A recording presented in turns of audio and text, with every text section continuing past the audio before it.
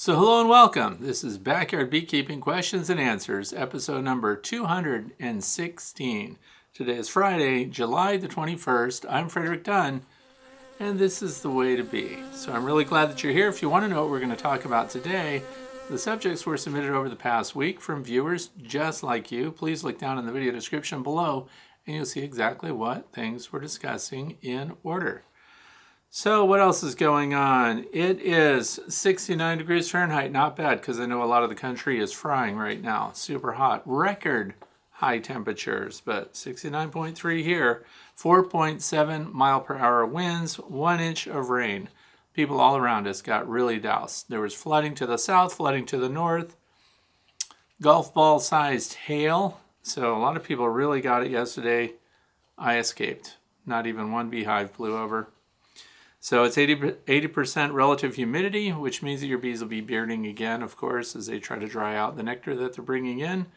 And the weekend ahead looks really good. So if you're here in the northeastern United States, you're probably going to get a pretty nice, warm, dry weekend, 75 to 79 degrees Fahrenheit. And that's a good time to work your bees. Thank goodness. Yesterday, with all the storms coming through, guess how many lightning strikes we had? 193. My grandson was at the weather station watching every lightning strike to see how close it was. They came within 8 miles, and that's a lot of lightning strikes. Air quality, by the way, the fire in Canada, we have good air quality today, at least where I am. Other parts of the country, not so lucky. Fire smoke is still coming down, but here we're at 27 parts per million.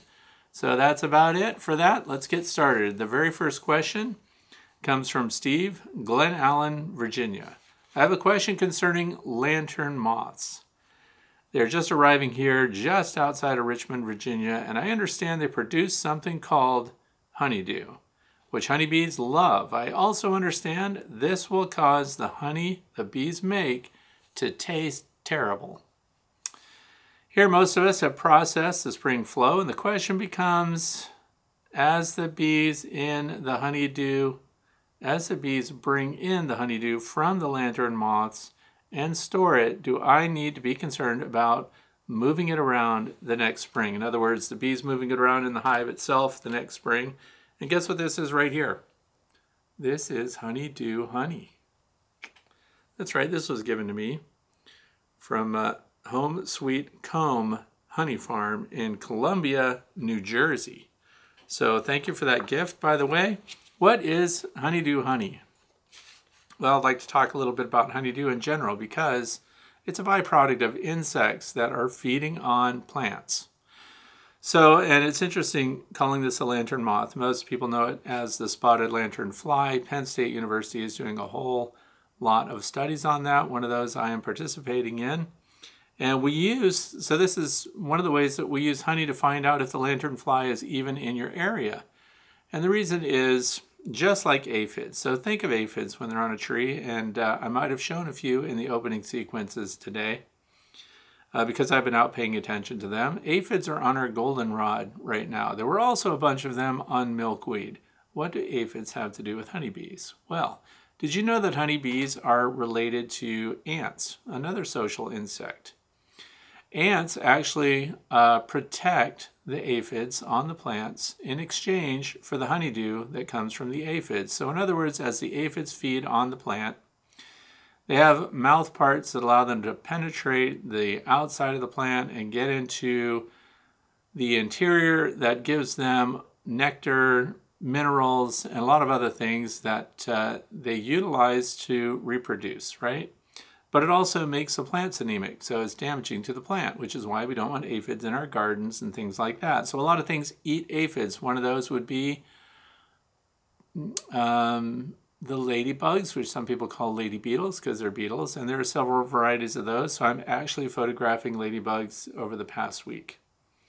What's that got to do with bees? Well, it's interesting to watch the aphids extrude or excrete a clear liquid that allows them to take in more of the minerals because they're after the concentrate, and what they're getting rid of is the watery sweet substance that we come to know as honeydew. So the same thing happens with the spotted lanternfly, which was brought here by somebody into the United States who felt like they had to buy stone for their patio, from abroad instead of just getting stoned from right here. And guess what? Spotted lanternfly eggs came with them. At least that's the story I was told. Now here's the thing. They feed upon plants like tree of heaven, which is one of the plants that they tell people to watch for, to see if the aphids, or not aphids, but spotted lanternflies are collecting on them. And they collect by the thousands, and they lay their eggs. And then, of course, they damage the tree, but I'm told that nobody cares about the tree of heaven. So if they're wiping those out, it's not that big a deal. But they also go to other plants like grapevines. So for grape farmers, vineyards, things like that will suffer profound damage in my state of Pennsylvania and abroad because they're spreading. They spread on trucks and things like that. Now, as the spotted lanternflies feed, they have the same kind of mouth parts that drill through that woody outside layer, the bark, and then they get into it and they start to consume the resources of the plant that they're on. The byproduct of that is, it's contrary to what is said in the question here, that the honey is terrible. Some people actually like the flavor of the honey. And some people say it has a slightly smoky taste, or some people say that it just has a strong mineral taste. But the thing of it is, they're allowing the honeybees to access sugary nectar from plants that they otherwise can't get to. Why is that? Well, because, for example, let's take grapevines. When the grapes are in their flowering state, bees don't benefit from that. So they don't get pollen and nectar from grape flowers. And the grapes themselves, as they age on the vine, if they split and they leak and things like that, then of course the bees can access those. But they get more from the spotted lanternflies while they feed on trees and grapevines and other plants that bees don't have access to. The bees have learned that they can get that sugary sap, honeydew, as a byproduct of those insects feeding on those trees and plants. And any plant that leaks nectar and sugary sap onto its surface, honeybees are scouts that go out and they find it. When they find it and they find out that it's liquid, that there's a sugar content that's beneficial to them, they fly home, they do their waggle dance, and they bring a bunch of other bees with them. And before you know it, they're licking that sugary substance off the surface of the trees or plants, and it doesn't take them long to figure out that the source of that was another insect. And honeybees, I don't know if you've ever seen them, when they really zoom in on a sugary source, they get in a feeding frenzy. They don't get all excited like that over pollen. I mean, they collect pollen and they'll gather to collect pollen. If you have pollen substitutes, you've probably seen that happen. But when it comes down to sugary nectar, they actually fight over it. So it's not much of a stretch that they would actually lick this nectar as it comes out of the spotted lanternfly. So that is honeydew honey. So when they put that in there, hey, I wonder if you put this on the, it doesn't say honeydew honey. It just says honey, and the net weight, 16 ounces. Interesting. I think if we knew it to be honeydew, but most people just say honey, wildflower honey, but you may be having to include lanternfly honeydew as part of the honey resource. So that's really interesting, and the study that I'm a part of is we are just sampling honey weekly, and we're sending that in collectively, so not every week we don't ship it, but we collect a bunch of samples. We're sending them into Penn State for analysis, and they will look at the honey and they will derive the information they need that will let them know if our bees are accessing honeydew honey. And then that way, they'll know that the spotted lanternfly has reached our area. I think it's just inevitable that it's eventually going to get around. They don't know how to control them yet, and they've asked for people to destroy them when they find them, and also to report it to your agricultural extension office. So there's that. So in other words, the question becomes, if they bring in honeydew from lantern moths to store it, do I need to be concerned about moving it around in the hive next spring? I wouldn't. I don't think we're worried about it. Plus, it's not your only nectar source. It's just a boost. It's one of a lot of others. So your bees are still going to be bringing in nectar from other floral sources that you're familiar with, and I would expect it to be pretty diluted, and it's nothing to worry about, because where did it come from? Plants. It's still nectar from plants. It's still plant sap or something like that, so I consider that to be pretty normal. There's no detriment that I know of other than the fact that it may alter the flavor of your honey. So, and not in a bad way, by the way. The person that gave this to me liked it a lot, and so do a lot of other people. So maybe it's an acquired taste, because there's buckwheat honey, for example, that's very strong and very dark, and some people don't like that. Some people only like clover and the light honeys and the mild flavored honeys. So you would just have to add that to your list of distinctive flavors in honey, and there will be people that want it, and there will be people that would like to avoid it, simply because in their head, the very idea of getting honey from some excreted liquid from an insect bothers them. So doesn't bother me at all. So question number 2 comes from David, Blenheim, New York. Question in regards to honey extractors. There is a ball bearing in the bottom of the drum where the shaft of the frame basket sits on. What type of lubricant should be used in the hole where the ball bearing sits? I was looking up food grade grease, but I read that it should not be used where it could be in contact directly with food. So what should be used to lubricate the ball bearing that is safe and will not contaminate the honey? Okay, so when it comes to contamination of the honey, anything that your honey comes in contact with, any surface, potentially will contribute to the honey itself. But when we're talking about the extractors, let's look at extractor design. A lot of them, if you're a backyard beekeeper, you might have a plastic hand crank style extractor. If you've bumped up a little bit from that, which I have, and I have an electric all stainless steel extractor, they do have lubricant. So there's something I want you to know about both lubricant and the design of the extractor that you're using.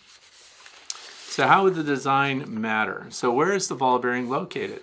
If you look at the bottom, there's a central shaft that goes down, and these are standard. There are radial and tangential extractors, and in big industry, of course, there are big horizontal, tangential, and radial extractors, but there are huge tangential extractors out there. But what I want you to notice is, first of all, yes, use food grade, certified for food contact lubricant. But there's another part of that. Your honey shouldn't actually reach that point where the ball bearing is and where your central shaft sits on it. And if you look at the shape of your extractor, usually it's conical. So in other words, you see a big cylinder, and then if you look underneath, the bottom of your extractor actually comes up like an inverted funnel. And then sticking up from that is a receiver for the shaft, or in some of the very inexpensive ones, there's kind of a pointed piece of steel, stainless, I hope, that another piece of steel sits on, and that becomes your lubrication point. But here's the thing.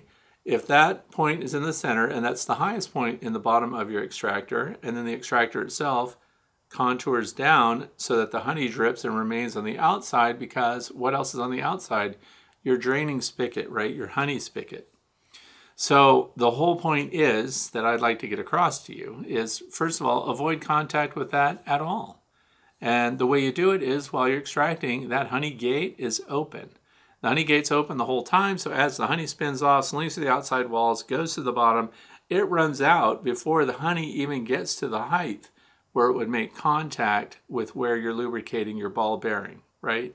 So that's step number 1, is just the honey won't be in contact with it unless you're one of those people who keeps that honey gate closed until the honey goes all the way up and starts to slow down the baskets from turning, okay? That's not what you're supposed to do, but if you did it, then you would definitely have your honey in contact with the lubrication there.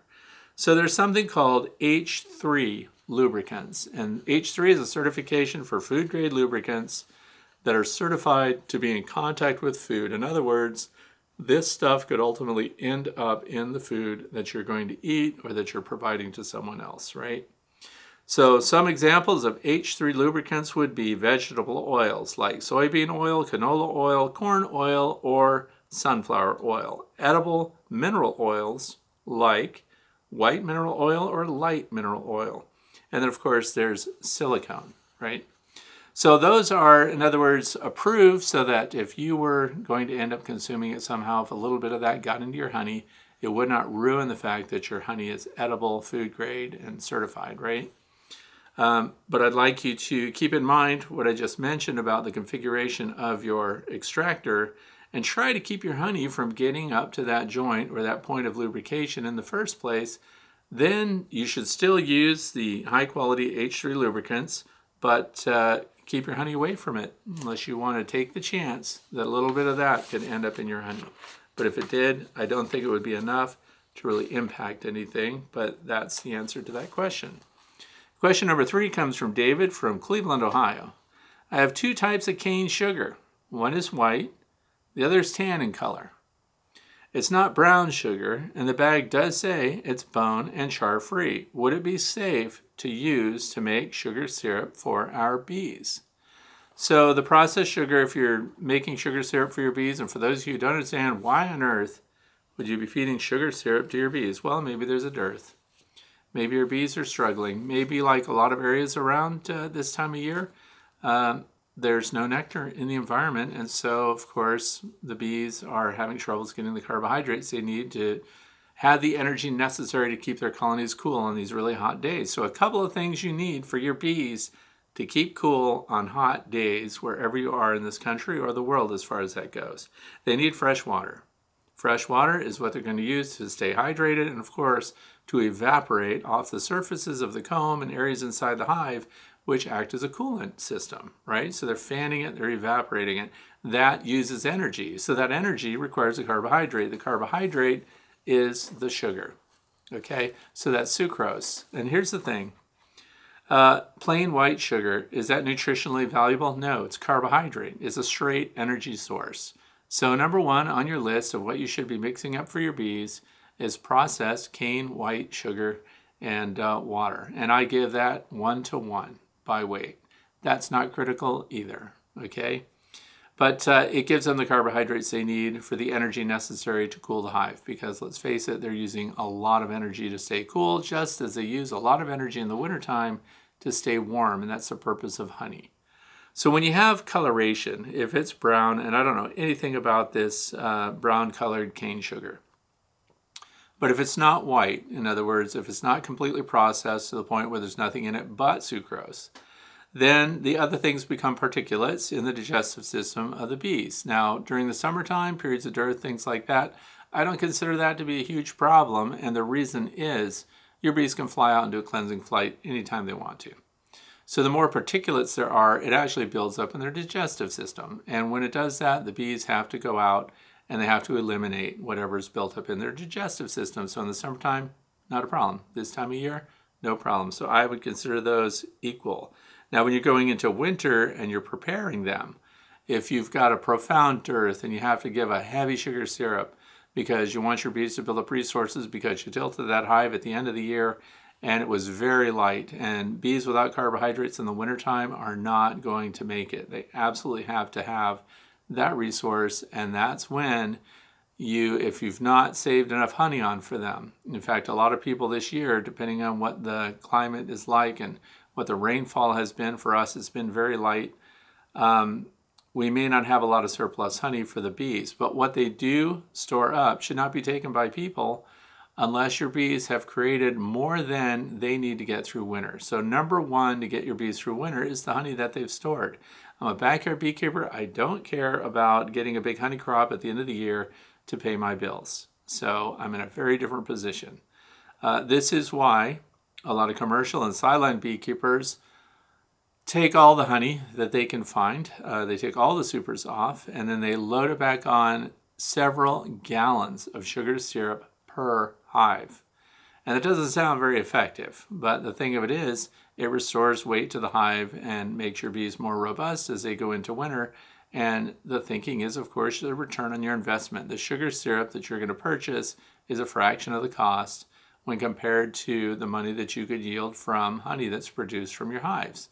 So for the backyard beekeeper, again, the only colonies that I'm going to feed or put sugar syrup on are those that demonstrate that they're not capable of building up on their own, or they're a brand new swarm that's been collected, and as it just happened, as soon as you hive that swarm, all of a sudden we had bad weather for 2 weeks or something, and there's nothing in the environment for them, which is counter to triggers for bees swarming in the first place.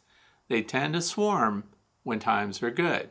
Absconding and swarming are 2 different things. And I have had a few people ask me why their bees left entirely. So if they run out of resources And this is a trait that some specific lines of bees have. If they find that they're in an environment that isn't providing everything they need, and the beekeeper is likewise not supplementing their resources so that they can afford to stay there. And by that I mean affording the loss of calories. So when these bees are in profound decline, they actually can abscond. They can leave that hive completely and seek out a new environment that has the resources they need. So they might fly south or west or wherever they found there are other nectar resources available.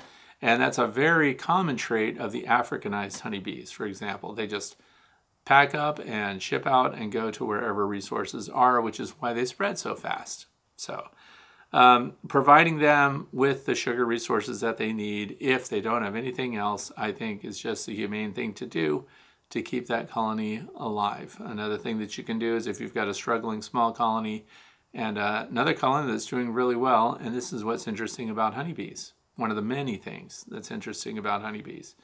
You can have hives in the exact same environment side by side. And you can see that one colony is doing fantastic. They're full of nectar, resources. Even the pollen that they're bringing in is very consistent.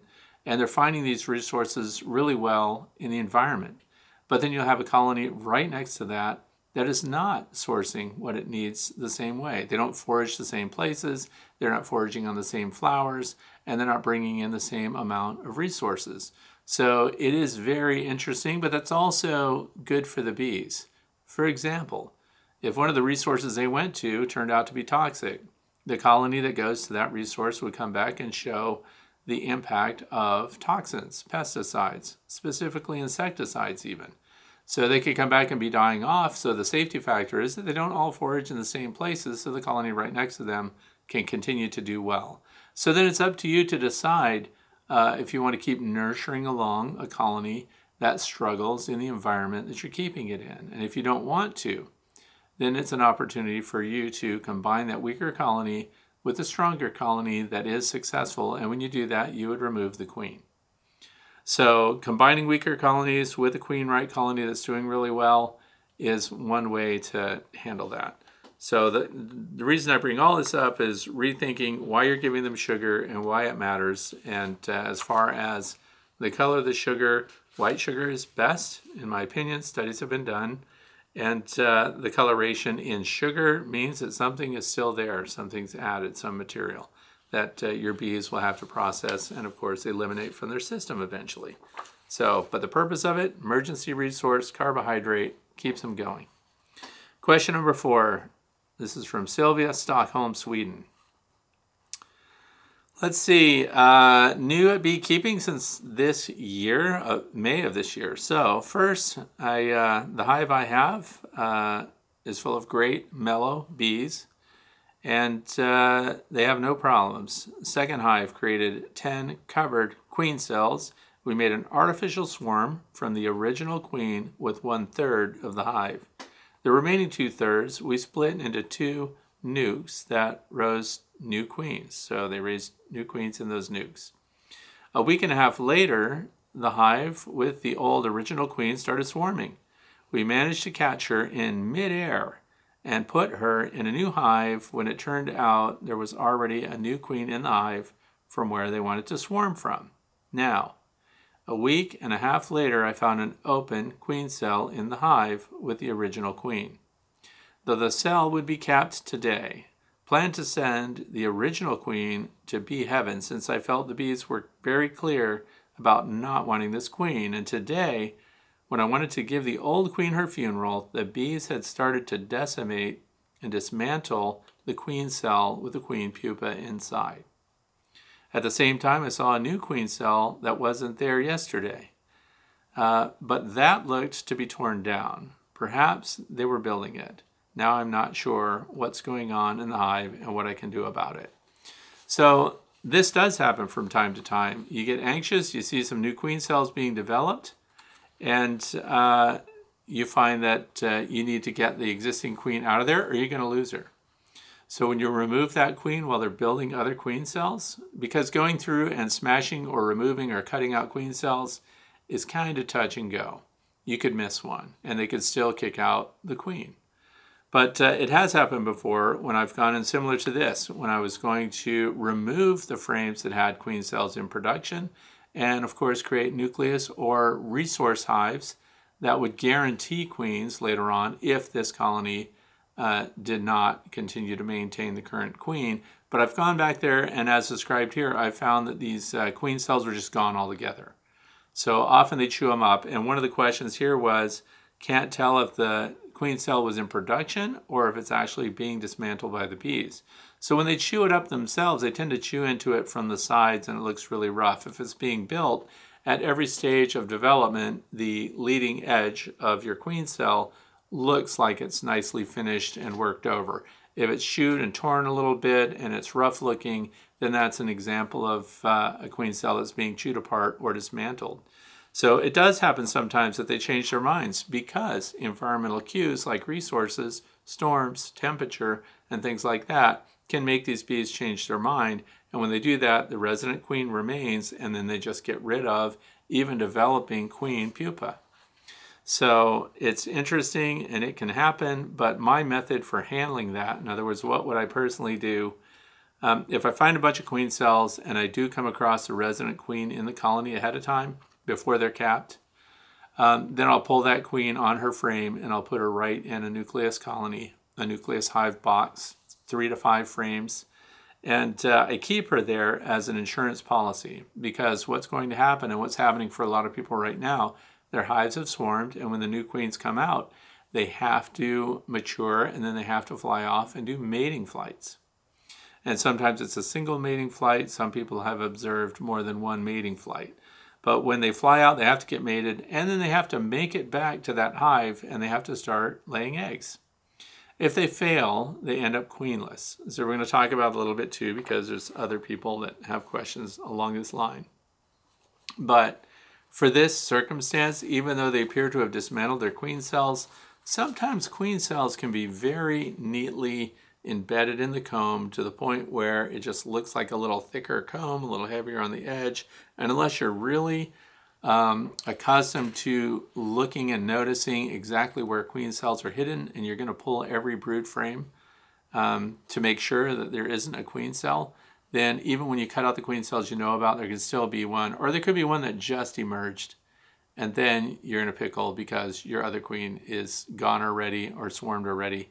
Or the one that you harvest thinking that it's the resident queen, unless you really know them or have marked them, you could be pulling out a virgin queen into your nucleus hive with these other queen cells still in progress. Either way, it becomes an insurance policy, so your chances are much better. I did have one colony that failed to produce a queen that flew, mated, and came back, and they were queenless, and I'm going to talk about that at the end of today. But that's what I would do. The other thing is, if you're worried about living in an urban area, as described here by Sylvia, and you want to ensure that your bees don't swarm, removing the queen does knock that flat. Another thing that you can do is you can cage your queen if you're sure that you've got the queen and that the queen cells are non-existent. That also becomes an insurance policy, but you're keeping her on a single frame right in the hive. At my website, thewaytobee.org, there's a page marked My Queen Caging Process, and I use it to reduce brood numbers, to create a brood break this time of year so that we can do an oxalic acid vaporization treatment if that colony has a high number of varroa destructor mites. But also that method could be used to reduce the number of the bees, the nurse bees, the workers, and everything else in your hive to one frame, and that way it keeps them from being overly congested and therefore removes one of the stimulants for that colony to swarm. So you can kill 2 birds with 1 stone, so to speak, by reducing brood and also having an opportunity to treat for varroa mites if you have them. But in an urban area, because it also says here, my apiary is by my house in an urban setting with lots of neighbors. I need to have nice bees and avoid having them swarm and scare people that don't know bees. Any suggestions on what to do with the hive with the queen? Okay, so you can wait and see, but I would pull and create an insurance policy nucleus hive and cause a break in their production and help reduce that swarming propensity. And then once you're sure another queen doesn't exist, a few weeks down the road, they aren't laying eggs, you don't see any examples of open larvae and things like that, then you can restore the queen that you pulled apart and you put in for your nucleus, your insurance policy. And what would you do with the spaces left? This is something that I've not liked in the past, but I'm thinking more about it, because one of the things that happens when we pull out a queen and brood and things like that is we have to replace those frames, otherwise they'll make a bunch of feral comb. So here's what I suggest as a placeholder for the frames that you will later put back with your queen once you've pulled her out temporarily. You can put in frame feeders, and some of the frame feeders will occupy single spaces, others occupy the space of 2 frames. So you have a couple of choices here. You don't even have to fill your frame feeders with any feed. You use them as placeholders so that when you're pulling out these frames as insurance policies until you're sure that you got your queen out of there and that you're reducing brood and you do your treatment or whatever method you're trying to do, then you can remove those again and put the frames back when you reunite your nucleus, queen, and of course the bees that you've left in the colony that you took her from. And then likewise in the nuke that you're putting her in, all of my nukes are standard 5-frame deeps. Once again, if I just want to move 2 or 3 frames, I can use frame feeders, again as placeholders that occupy the space and reduce that nucleus hive even more to just a couple of frames if I'm just trying to ensure that I have a resource if this colony loses its queen. So there are a lot of ways to manipulate that and have them available and swap things back as needed. If they both succeed and they both produce queens, first of all, that means that you failed to find the queen cells that you thought you had. And you need to do all of this in less than 3 weeks. And the reason is that in the absence of the queen, in the absence of a productive new replacement queen in the hive also, after the 3 weeks, you run the risk of having laying workers. So we'll avoid that by doing this all in 3 weeks and then reuniting them. And let us know what you decide and how it goes. Question number 5. This comes from James in Bothell, Washington. Okay, let's see. Is it acceptable to brew antiviral Ganoderma lucidum mushroom tea for my bees? Okay, so, and then it goes on to say Washington State University and Paul Stamets have done tremendous research in the area of fungi, and I'm going to mess this up, but Ganoderma lucidum or antiviral properties and killing mites. I can't even pronounce the words, but anyway, I know what Paul Stamets is doing, and I follow his work, and I follow the research that's being done by a lot of people that are associated with Paul. And when I was interviewing the owner of Best for Bees in Canada and talking about the microbiome of the bees and health and nutrition and things like that, she spoke about the research people that are working with Paul Stamets. And the thing is, first of all, let's address the first part. Can I put out mushroom tea? You can put out anything for your bees that you think might be helpful, because the bees are going to let you know whether they want it or not. And when you're feeding that out, what we would consider in the poultry industry, free choice, so you put out calcium and crushed oyster shells and granite grit and things like that. The chickens go around and pick what they need. They know what they need. Same thing with the honeybees. If you want to put this stuff out and let your bees choose if they want to use that or not, because we know, for example, bees go into the woods and there'll be pulpy wood after a rain and things like that. And you'll see the honeybees on it getting their drink from that. And likewise, mushrooms and things like that are wet might be passing on some beneficial things to your bees. We don't know. They kind of know. I know that when it comes to Varroa mite control, in other words, they're trying to find out if there's a fungus that they can use to kill Varroa mites, and that fungus does exist, okay? But here's the problem. It doesn't survive the climate inside the beehive, so that's part of it, where the bees reside, where we need it to be effective, and where we would need it to be used. the research is still ongoing. So Paul came out early years ago and even had a honeybee feeder that I was very interested in. This is why I reached out to him.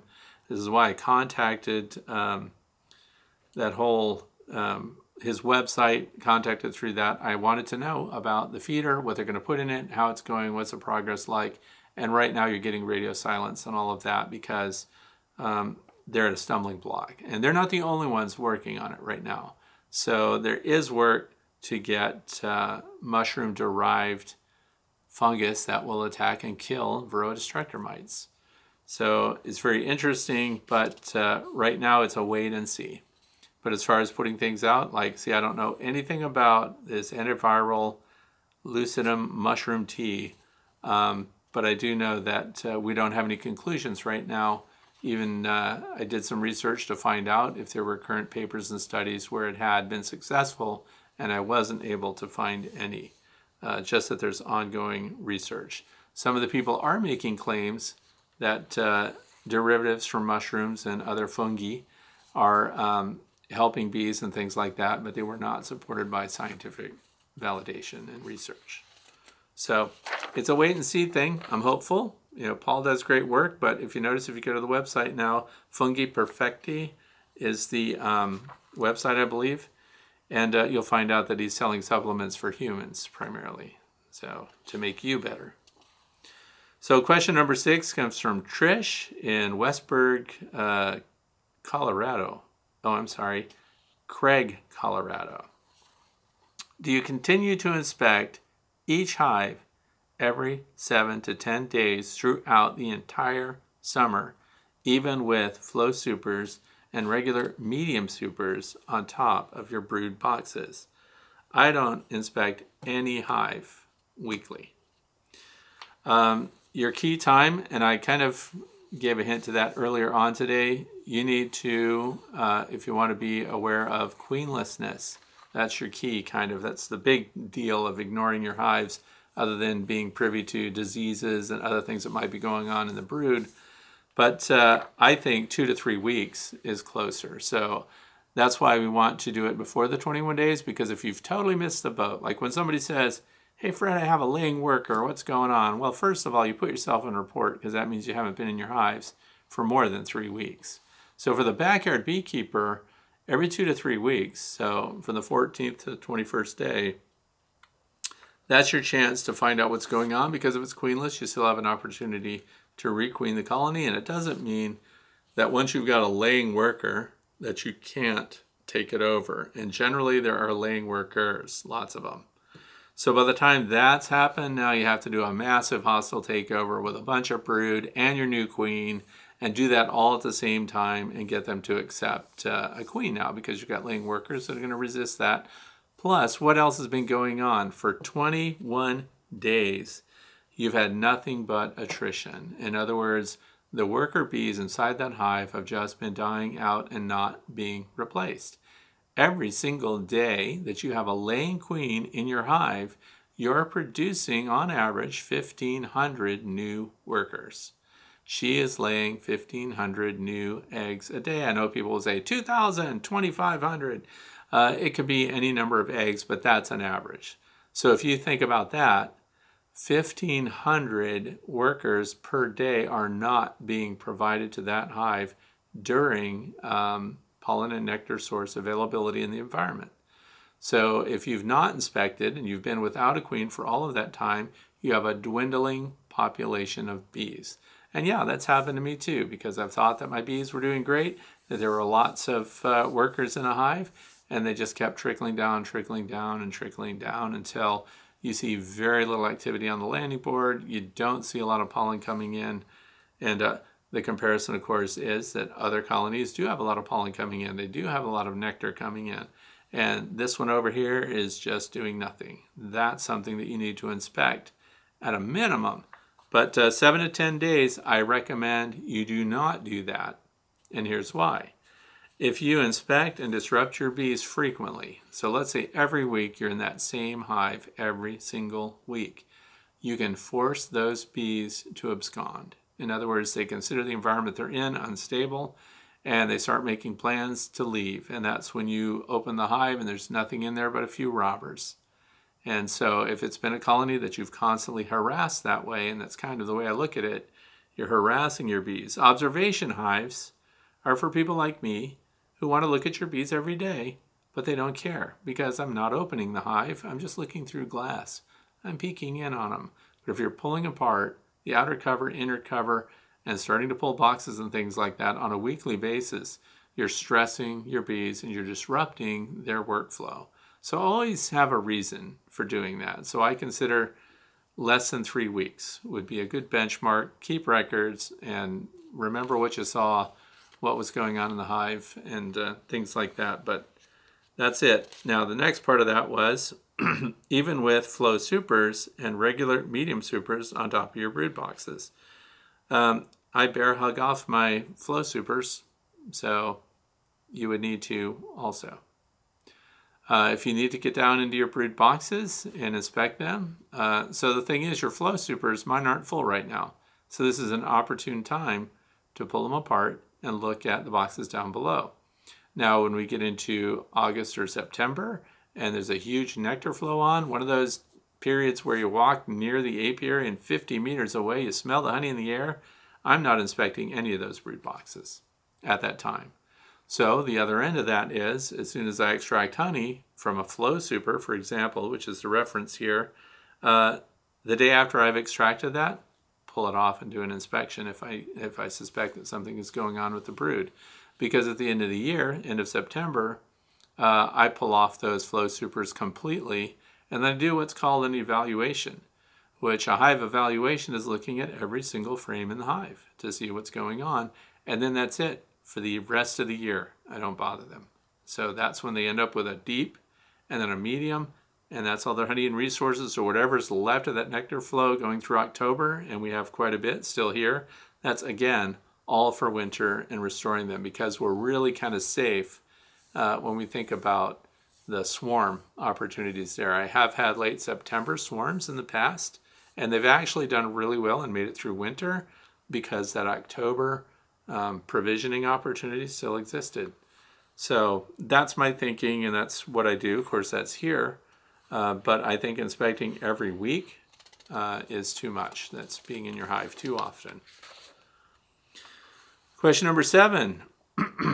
I'm having an issue with a top bar hive. This is my queen's second year, and all she's doing is making bees.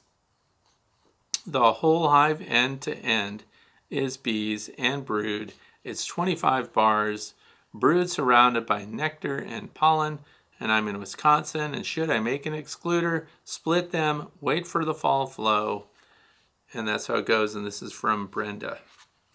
So I have a lot of questions again that don't often get answered with these. In fact, I probably should update maybe my question form so that people can give me some more to work with. Because I have horizontal hives here, and they all have single entrances, and the entrance is at the very end of the hive. And for me, it's the south by southeast corner of the long horizontal hive. So it wouldn't matter if it's a top bar hive, crown hive, ivory bee hive, and then of course the long Langstroth or the Layens. They all are very predictable in how they lay out their resources. So entrance, brood, then we have a mixture of brood, and then we've got the pollen stores, and we've got honey around the edges of that, and then eventually the brood gets smaller and smaller, and we have nothing but honey going beyond a certain point. And the reason that is because I don't have any other entrances on these horizontal hives.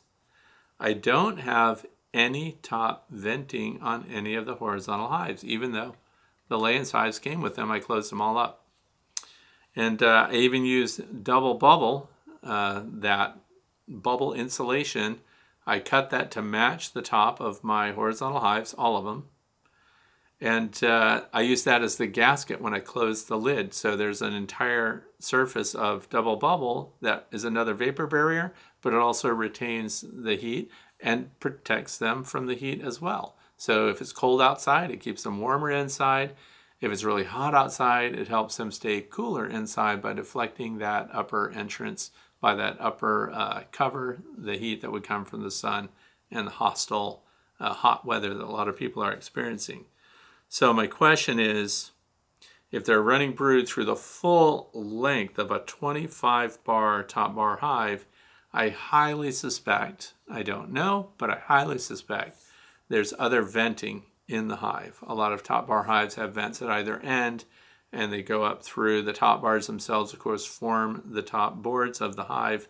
Maybe there's venting at each end because people think they need that, but the bees actually don't. They can circulate that air through the hive themselves just fine, and they'll get it right back out to a single entrance. So what I want to know from Brenda is, are there other vents in the hive or even other entrances? And I hope the answer, if the answer is yes, I highly suspect it is, then consider closing off whichever your least active entrances are, and try to have your single entrance be at one end or the other, not in the center either. So those are just my suggestions. You can try them or not, but even at this late point, right, let's say this is going on, would I recommend a queen excluder? I do not. And for the reason that I just described, it's easy to make a queen excluder to use as a dividing board inside a horizontal hive. Because you just make it in the shape of the frame, and it's just like your follower board, only it's got a queen excluder grill built into it, right? I don't use that, and it's because I don't need to, because they're already doing that organization on their own without any restriction of your workers getting through the excluder. Even the best queen excluders provide some resistance to your workforce passing through that. And particularly if there's a single entrance, because if they had another entrance on the hive, then the queen excluder would keep the queen from, of course, laying and following the ventilation that's going through the hive. So I don't do it. I don't do it personally, but I have them just in case. I just don't need them. So that's pretty much it. I wouldn't make the queen excluder. I would wait for the fall flow. If you have other top bar hives, it would be, sounds like a great opportunity to start to make another one. If you've got 25 frames of brood, I would personally knock that right in half and concentrate the brood at one end. Maybe remove the queen with your split like that. So leave the brood, especially open brood with eggs, and take the queen out with a whole bunch of those frames. Start another colony with a bunch of brood that's all capped and of course near emerging from their worker cells, and start another colony, and then let these continue to build up, because if you've got 25 full, and in partnership with that, I would reduce it to a single entrance. So just my suggestions, and the good news is there may be other suggestions, and there are many variations that all would work on some level. So that's just sharing what I personally would do, not using a queen excluder, single entrance, no venting, and then getting them to organize themselves that way. And if you did that without doing anything else, chances are you would start to see them backfilling the farthest in frames. Those that are furthest from the entrance would start to, as they emerge that brood, they would start to backfill with nectar and continue to condense their brood more towards the entrance, I would think. So question number 8 comes from Cliff, Vian, Oklahoma. Let's see, my question is this: does a worker's abdomen get larger once her ovaries become active and make her more recognizable, possibly indistinguishable from a virgin queen? So the answer to that question, and here's because this alludes to what happened in the beginning. At 21 days being queenless, worker bees do have ovaries, but they don't have very many of them, right? They don't have as many as the queen, so they're not going to look like the queen. So when they have these few ovaries, it can only produce haploid offspring, right? So they have males only. And so when they lay those eggs, they don't lay a lot of them because they're not like a queen. And so they only have a few ovaries, and when they do, it's not noticeable by us. They can still go through queen excluders and things like that, so they're not as big as a queen. Some people say that they're too heavy to fly, And I don't even know if that's true, really, because I've not tested it, but I kind of take people at their word. This is why one of the ways to get rid of laying workers is suggested to shake out all of your bees well away from your hive, and that any laying workers that are in there would then not be able to fly back to the hive because their abdomens are large, because their ovaries are active, and they're producing eggs. So I don't know that that works. The other thing is you're dumping out a bunch of your nurse bees and other bees that have never been out of the hive, and they're just as likely to go to any other hive as they are to return to the one they came from because they've never seen it from the outside.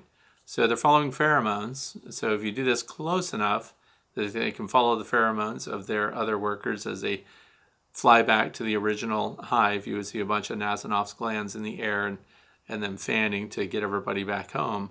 So they do follow that, but I don't think that you can see them and know, oh, look, laying workers. Other than if you see her coming out of a cell and she's parked a bunch of eggs on the sidewall of that cell, then you can see kind of which one is the laying worker, but they're not visibly larger to the point where we could look at the frame of brood and go, there's one, and there's one, and there's one. If they looked a lot like queens, then that would really baffle us, because then we would confuse them for a queen and think you're queen right when you're not. So queens are very distinctive. Their thorax is large. That's one of the things, and it's very shiny and bald. So when you see the queen, other than the length of her abdomen, there are other physical traits. Also, when you look at her eyes, they are not the same as a worker's eyes. So the queen's eyes are a little more round, and the worker's eyes are long and teardrop shaped. So there are a lot of other things that distinguish the queen from workers. So, but yeah, that's an interesting question. But nope, you can't recognize them. So now we're in the fluff section. That was the last question for the day. So the first thing I want to talk about is I published a video this week. My grandsons were over here, and the 7-year-old wanted to make sure that he was included. He wanted to make a video, and he had spotted a swarm, which I already knew about, but he was excited and wanted to know if we could make a video, so we did. And we decided to play around with a net to gather those bees. But the interesting thing was I also let him pick the box that he thought the bees should go into. So I had a bee caddy. It's a box that you put your smoker on and your hive tools in and your bee brush on. It was from Beersville Bees, and it was sitting in the garage, and it is a nucleus box. That's the size of it. So he looked at that and he thought that that's what we should let the bees go into. So we loaded up with frames. We took all the tools off of it, and we set it on a hive stand, and we collected the swarm, and we put them on the landing board of that Beersville Bees utility box. And of course, well, they rejected it. The swarm of bees was really large, so they weren't going to fit in there anyway. A bunch of them went in, explored it, inspected it, and make matters worse, they just thought that wasn't suitable. So then we went to a 10-frame deep box, and we put it in the same spot. And we were letting the bees walk in just to see what they would do, because we like to experiment. We could have shaken them in. I could have taken the queen. We saw the queen multiple times. We could have put her in some kind of queen cage, roller cage, something like that. Captured the queen, put her inside, and made sure they settled in there. But we decided not to do that. We decided we would just see what the bees do. Let them pick out their spot. And so what should have been a half-hour event or a 45-hour event ended up being several hours long. The video is not several hours long, but what the bees were doing was interesting, and ultimately they rejected that one, and they collected on the outside of the hive, even though it's not occupied by any bees. And then, of course, my grandson had to leave, and so we put a time-lapse camera on it and everything else, just to make sure we wouldn't miss anything. And sure enough, they left. So they had satisfied their bivouac location requirement. So they had already been in a tree, they were on a branch, collected from the branch, and now they're put in front of a hive. And but the interesting part is, somehow the bees figured out that a colony of bees that is occupied but was queenless. So it was on my radar to replace the queen. I'm just way behind. I have more colonies of bees than I wanted to really deal with, so I wasn't thinking I would want to requeen that colony, so I was just going to kind of let their numbers run out, to be honest. It's in a 10 frame with a medium super, so 10 frame deep, medium super, Apame hive.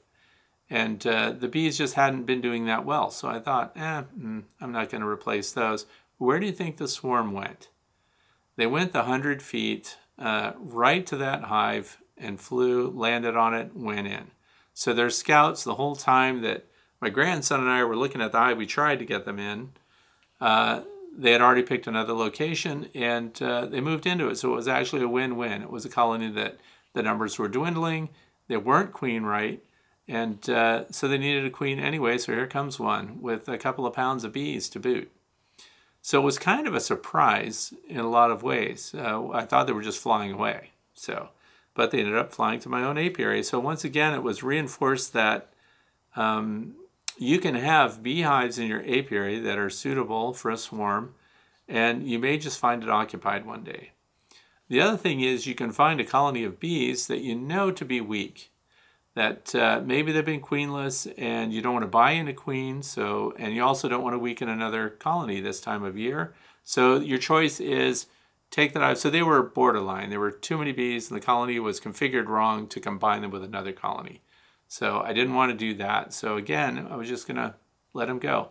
But so we find that somehow they can smell the hive and know. I don't know if they went in there and were robbing it a little or something else too. Whatever it was, they were familiar with the spot. The scouts approved of it. All the bees went there and took it over without a fight. So it's just like turning on the bee faucet and pouring them all on the landing board and having them all go in. Of course, my grandson missed all of that. But it was very interesting to know that your bees can find a queenless colony and then just join them when they're in swarm mode. So that was the first time I'd actually seen that happen. Another thing that's coming up this week is an interview with Cayman Reynolds. So we interviewed last night. It's a Zoom interview, and we talk about all kinds of stuff. So I hope you'll tune in. That's going to go live over the weekend, and of course was pre-recorded. So we're going to talk about a lot of things. One of the things I want to tell you is for those that are looking for a convention and thinking about the Sevierville, Tennessee convention, there's going to be another one, and it's actually by Cayman Reynolds, and they're going to announce in that Zoom interview, I'll tell you in advance, that it's going to be the same dates but in a different location. So if you want to know that, check out that video. So number 3, let's see. Checking on your swarms. Those that had bees that swarmed in June, you're keeping an eye on them now in July to make sure that they did mate, that they did, when you had those that swarmed out, you might have hived those, but the ones that were left behind had to make new queens. So this is where we want to be looking at those hives and making sure that their queens are laying now. Some people get excited, jump the gun, buy a queen that's mated, fly her in, try to install her, only to have her stung to death. And that's because they did produce a new queen. She's just taking a long time to mature, fly out, get mated, and come back. And there are plenty of drones around right now, so the mating potential is very high. There are also a lot of wild birds, dragonflies, and other things that can impact that. So if they catch the queen and she doesn't come back, they're queenless. So we need to be following up on any of the colonies you know to have swarmed, or that you pulled their queens from them because they look like they were making preparations. You should see numbers increasing in the brood now. So what else? Talking about the resources in the environment. So right now they're a little low. If you look at beescape.org, which now is managed by Penn State, I noticed, when you go in there and find out what your low months are where you live for pollen resources and to provide for your bees.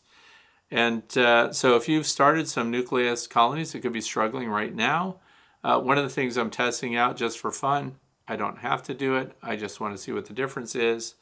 Hive Alive has those pollen patties, so I'm going to be putting 2 nukes side by side, same stages of development, created at the same time, and we're just going to do some with and some without these pollen patties just to see how that boosts them up, because there is a lack of pollen coming in right now, even though we have a lot of white clover and they do get pollen from that. They are not getting pollen from the milkweed, and the milkweed is already nearing its end, I've noticed, which seems a little fast to me. But we're going to hit a bridge here where Clover is everywhere, so it's a great nectar source. Some pollen comes from it. And they're on the elderberries and some other things I'm sure that I haven't seen. But this would be a great opportunity to see if we can keep one colony brood building just by putting in half a pollen patty on a nucleus hive and then one without to see how they compare. And if they consume it, we'll have our answer right there. If they ignore it, they're getting what they want already from the environment. Doesn't matter. But I'll try to make a video about that. Please keep records of everything you do to every hive. I don't care if you have one hive. You think you're going to remember everything, and next thing you know, you don't realize it's been 30 days since your hive swarmed and that you lost your queen and you haven't thought to check in on them to see if they actually have a queen that's laying and that they're good to go. The other thing is, because we're in a semi-pollen dearth, or for me, it's the lowest resource time of year. We're not completely flat, but and we're not in a dearth as some people are. But if you're in a dearth right now, this is a great time to check for Varroa destructor mites, to look for other diseases in your hive. And again, because your brood would match the lack of resources in the environment, your queen may go off lay even for a while. And it could look like you don't have any egg production going on, and that could be true because they'll cut back on laying eggs, and the nurse bees won't be raising them because they don't have the resources to feed them. So great opportunity, if it's also Varroa loaded, to get those under control before we get into what for us is our next and upcoming nectar flow. When goldenrod starts blooming, the asters, Maximilian sunflowers, and all the other stuff starts kicking in, we have a serious nectar flow here. Now for some people, they have no fall nectar flow at all. So getting your Varroa mites under control now, well ahead of the final brood that gets produced before you go into winter, will give them a huge boost by keeping all those viruses out of your hives. So interviews are coming up. We're going to talk about treatment-free queens that are being reared. So that's coming up also this week. And I have another video that's going to come out. Talked to one of my friends into being stung by bees. So we're going to find out what happens to you when you get stung by a bee. A lot of people get stung all the time. I don't seek out bee stings, but have you ever wondered what really goes on with your body when you're stung by a bee? That's coming up this week also. And that's pretty much it. So I want to thank you very much for spending your time with me today. Those who are listening on Podbean, this is a podcast called The Way to Bee. And so I hope that you got something beneficial out of today, and I hope that this weekend's great weather is going to give you an opportunity to keep up with your bees. So, thanks for watching. Have a great weekend. If you have questions that you would like to have considered for future Q&As on a Friday, please go to the website, thewaytobee.org, click on the page also titled The Way to Bee, and fill out that form. And you never know, we might talk about things that are interesting to you someday. Thanks for watching.